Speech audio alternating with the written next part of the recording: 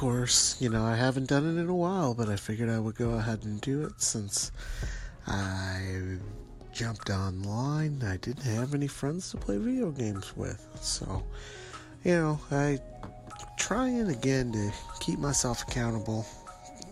That's all I really can do. I'm just documenting what's going on. I recently have come up with another series of paintings I've worked on. I'm going to call it my Grow series. Really, it's just my subtle attempt to really turn off my brain, allow my paintbrush to take me across the canvas, and have the word growth on there. A lot of times I've realized I just have a specific type of stroke, or I guess marks, that I really, really enjoy to look at. So I'm going to go ahead and do that as a top layer, and then as an ode to one of my favorite artists, Rauschenberg, I'm going to go ahead and put a lot of white back over top of the painting. So of course, I'm creating so I can destroy. I think that's probably partially just because I think it's just as important to create new things as it is to allow yourself to experience different aptitudes that you just may not have thought of.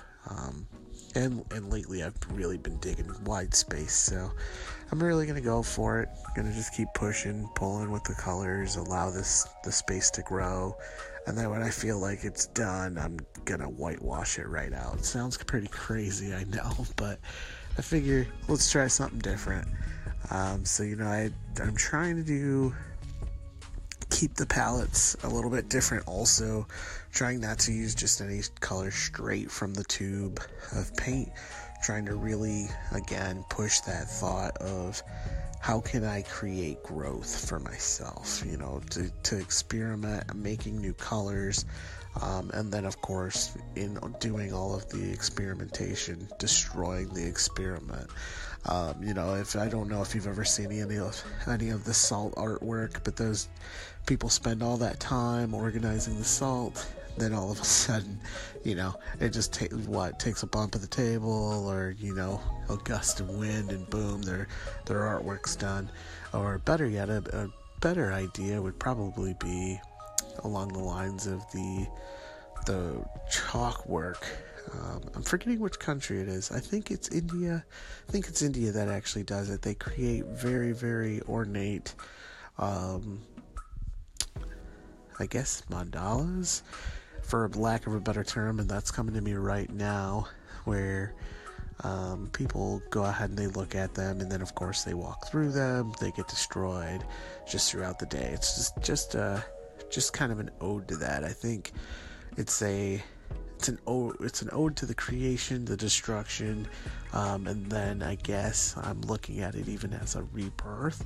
I'm really just kind of fleshing out the ideas as this pops into my mind. It feels kind of crazy to really think this way in a vocal pattern, as I do have my blog on rcrawley.com. Check it out if you want. I think sometimes I have some pretty good stuff on there. Try to keep myself accountable again and do that once a week. And I know I've really been active on the Instagram this past week. Didn't really get too into it. Had a pretty rough week. But pushing through it, keep moving. Got to. Keeping the dream alive, I guess, as they say. So it's really been exciting times as far as, where I'm realizing, I'm taking myself at a personal level, not so much, any life goal or any new thing that's happening, but, it's all about the process, as they say. And so, I'm trying to keep myself honest and accountable, and again, as much as I can think, I'm probably going to try to see if I can start doing this at very minimum once a week. So, if you don't see me on here, yell at me, holler at me, let me know what you think. Apparently, they say, you know, nothing dies on the internet. It's always there. So just trying to make my own footprint. And anything you guys have, I appreciate it. Appreciate listening. Take care.